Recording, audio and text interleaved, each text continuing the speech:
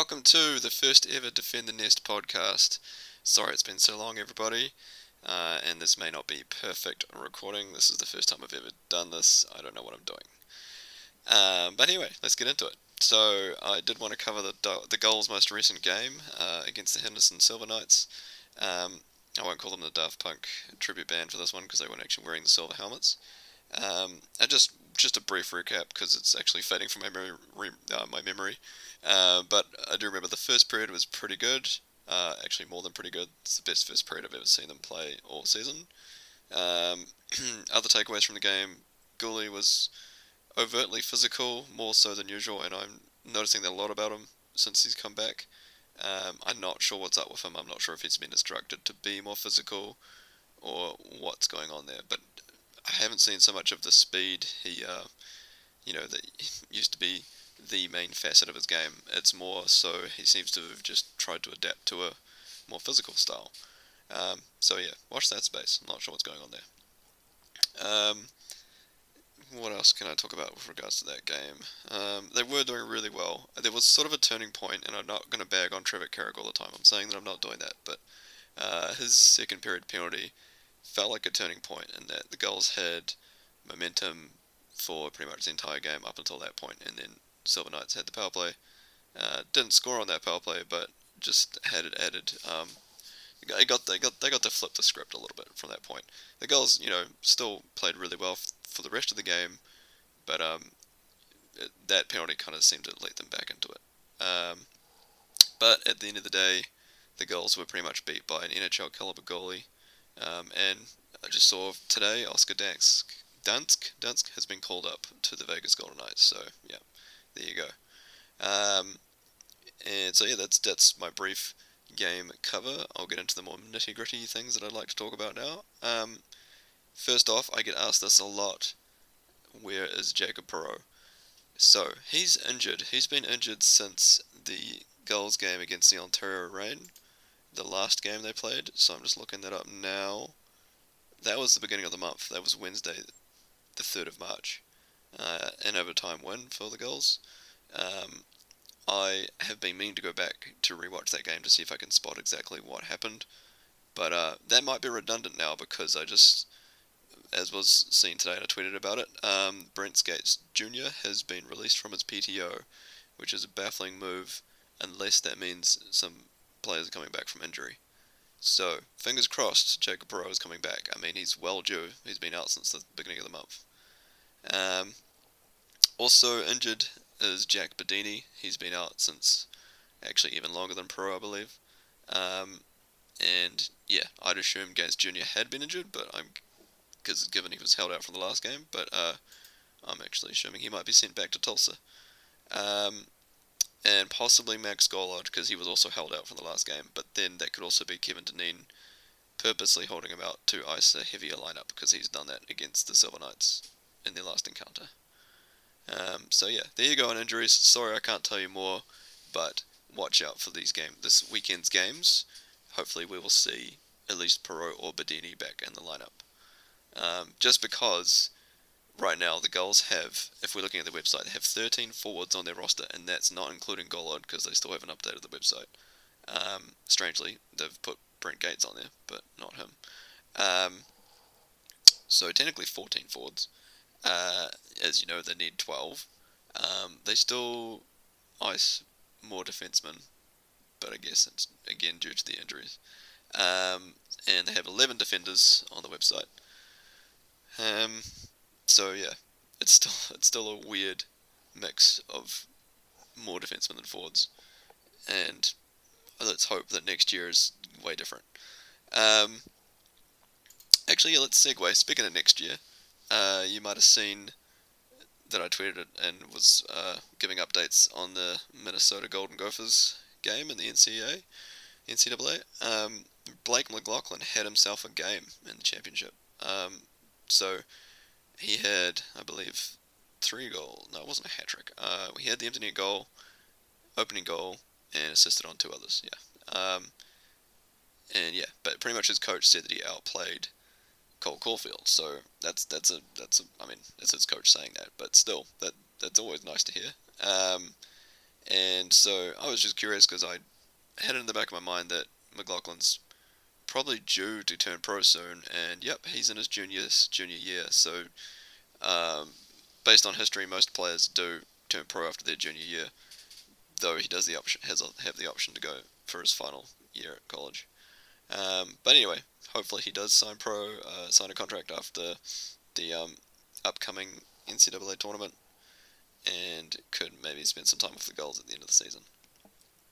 Um, right, so back to the weird mix of forwards and defensemen. So far, the Gulls have been playing Brouillard, Drew, Wah, and Kanzig as forwards. Drew has been playing exclusively as a forward for, I don't know, it feels like 8 games now. Um, and he actually looked pretty good for a couple of games. I can understand it's very difficult to completely switch to positions, especially in a pro. I can't even imagine what it'd be like at a pro level. Um, so kudos to all of them, um, and yeah, particularly Brouillard and Drew are doing the best at it. Brouillard more so, but um, they aren't exactly consistent with it, and that's the concern. Is it's not their natural position. So he'll have really good games, and then he'll just not.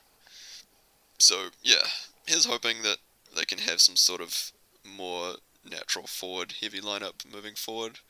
Um, Possibly with the Ducks having some players return from injury, or even the upcoming trade deadline, maybe having some more acquisitions come in.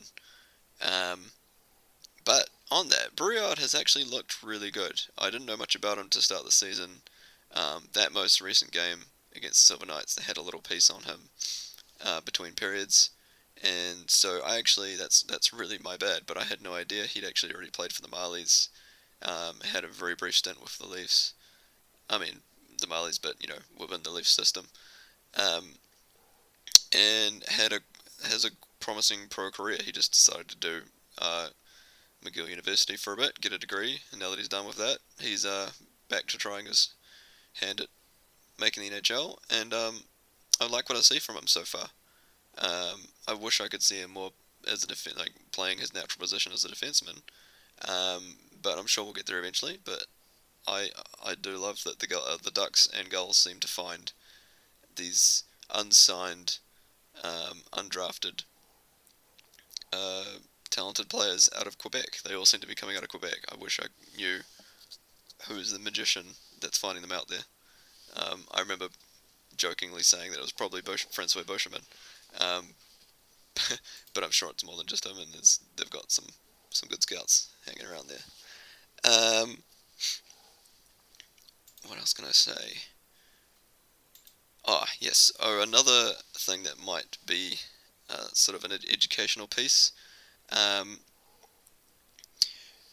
Also, particularly with the recent sending down of Braden Tracy back to the WHL.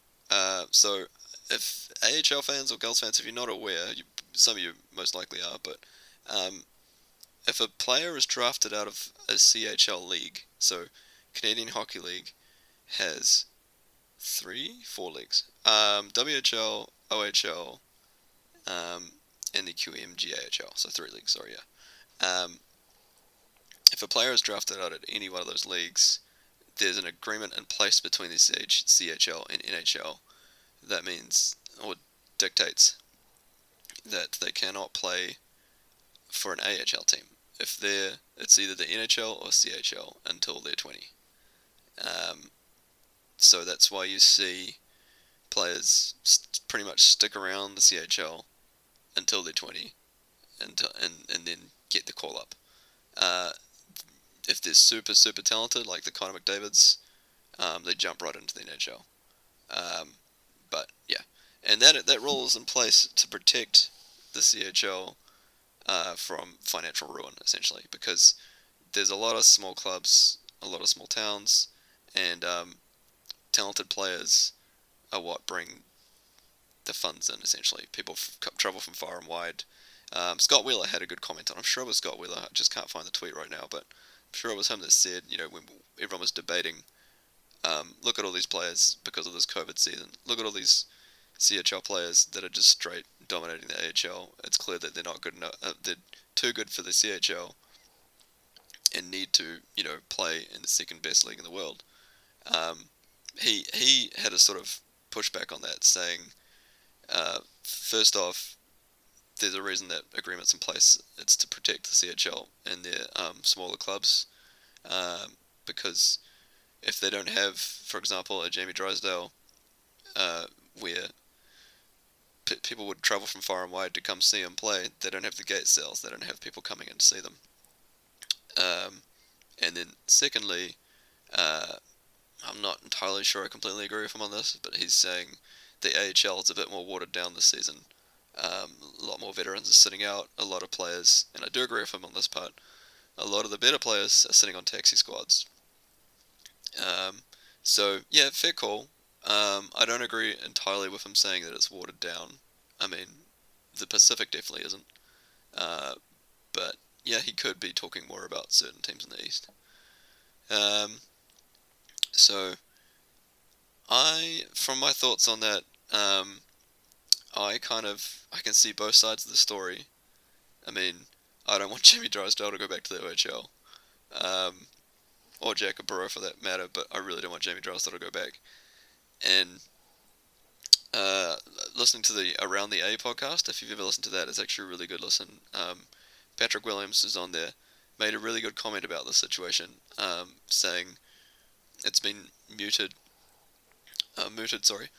that possibly players, or maybe in the future, as an idea to sort of compromise, NHL teams could designate at least one player that they can keep in the AHL that's underage, and then the rest have to play in the CHL. And that's an interesting take, because depending on the draft year, because there's ebbs and flows in terms of talent year to year, some teams may not even opt to have their best CHL player come play in the AHL, feeling that that's not going to be great for the development. But where needed, it helps both teams. Well, maybe not so much the CHL, but at least it protects them somewhat from not being completely decimated by all 31 teams, soon to be 32. And yeah, I like his idea there, because again, I don't want to see Jamie Drysdale go down to the CHL. And yeah, there's an update on that. The OHL, I saw this week, have got plans for a return to play now, so keep an eye on that. Hopefully it doesn't event to too much before the AHL closes, because we're at the end of March now almost, and so we've got till mid-May-ish. I'm just looking at the schedule. Yeah, mid-May. So if they're going to start, hopefully they don't start till mid-May. That'd be great. But yeah, the world's opening up again, and things are getting closer to normal. So there might be some situations there. I'm starting to ramble now. So I realize this isn't super brief. I haven't talked about a whole lot, but those are the only topics I just wanted to cover on this. I think next time I will throw out the tweet for people to ask questions, and I'll answer them on here. Also, just wanted to say, I have got, from watching all these other games lately, it's not as great watching the same Pacific Division teams over and over, but I mean, it's better than nothing. And what I do like watching about these other teams is seeing their players that I don't know much about, and sort of mentally putting them in the back of my head for future reference. I did an article on it last year where it was pretty much my wish list of players that I noted while the Gulls played them. There was Max, a guy in the Oilers. He's not on the Condors this year, but Russian kid really sort of stood out to me. And it's pretty sad that I can't remember his name right now, but I did write about him. And also a guy in Grand Rapids, a defender who was very good too, but I actually realised he was a bit older, so Maybe not so much, but this isn't sounding like a great tease, but I'm going to do another article on it coming up, particularly in relation to the Ducks looking like they're going to be completely clearing house at the deadline. So if they're looking to bring back other teams' prospects, there's a lot of the more notable ones, but I've picked up on some from watching these girls' games. I don't know if you all agree with me, but from the girls' games against the Silver Knights, um, Dorofeev has really stood out to me. He didn't so much in that last game, but those two games in Henderson, he pretty much ran their offense. Um, so yeah, that's a tease for at least one player is going to be on that list. But yeah, get excited hopefully for this trade deadline. It's looking like they are finally possibly embracing the rebuild, and that means more prospects coming our way, possibly slash draft picks though. There's been a couple of disheartening comments from Murray regarding wanting those. It doesn't make entire sense to me because, as it's been noted for this draft, more than any draft whatsoever, it's going to be a total crapshoot because a lot of leagues have been shut down. No players have been able to play, so nobody's been able to scout them. So yeah, the first round should be hopefully clear in terms of talent level and who should go where. Though it's not as clear cut as last year, where there was the definite top three. This time apparently it's could be even top 8 going anywhere, from 1 to 8. But after that first round, it's anybody's guess, and you could land a really talented player in the 3rd or 4th round, just because no one's been able to scout them. So if there's any time that you want to compile and just stockload draft picks, it's this draft. And as we've all heard, as opposed to last year's draft, which was heavy on skilled forwards, this year's draft is heavy on skilled defensemen. And I'm, again, not complaining that the Ducks got Drysdale, but they can't really miss on getting another good defenseman on this one. And yeah, that's another tease. I will do another depth assessment to sort of give an indication of what position should be targeted for this coming draft. Spoiler alert, they should probably take another goalie. I'm not saying that the future's not looking great there, but they haven't taken one in the last draft, and that was very strange of them. They usually take at least one. So, anyway, that should be it. That's almost 20 minutes of me rambling to you. Hope you like that. I will try to do this at least once a week. Please send me your questions. You can follow me on Defend the Nest SD on Twitter, and on my website, defendthenest.com.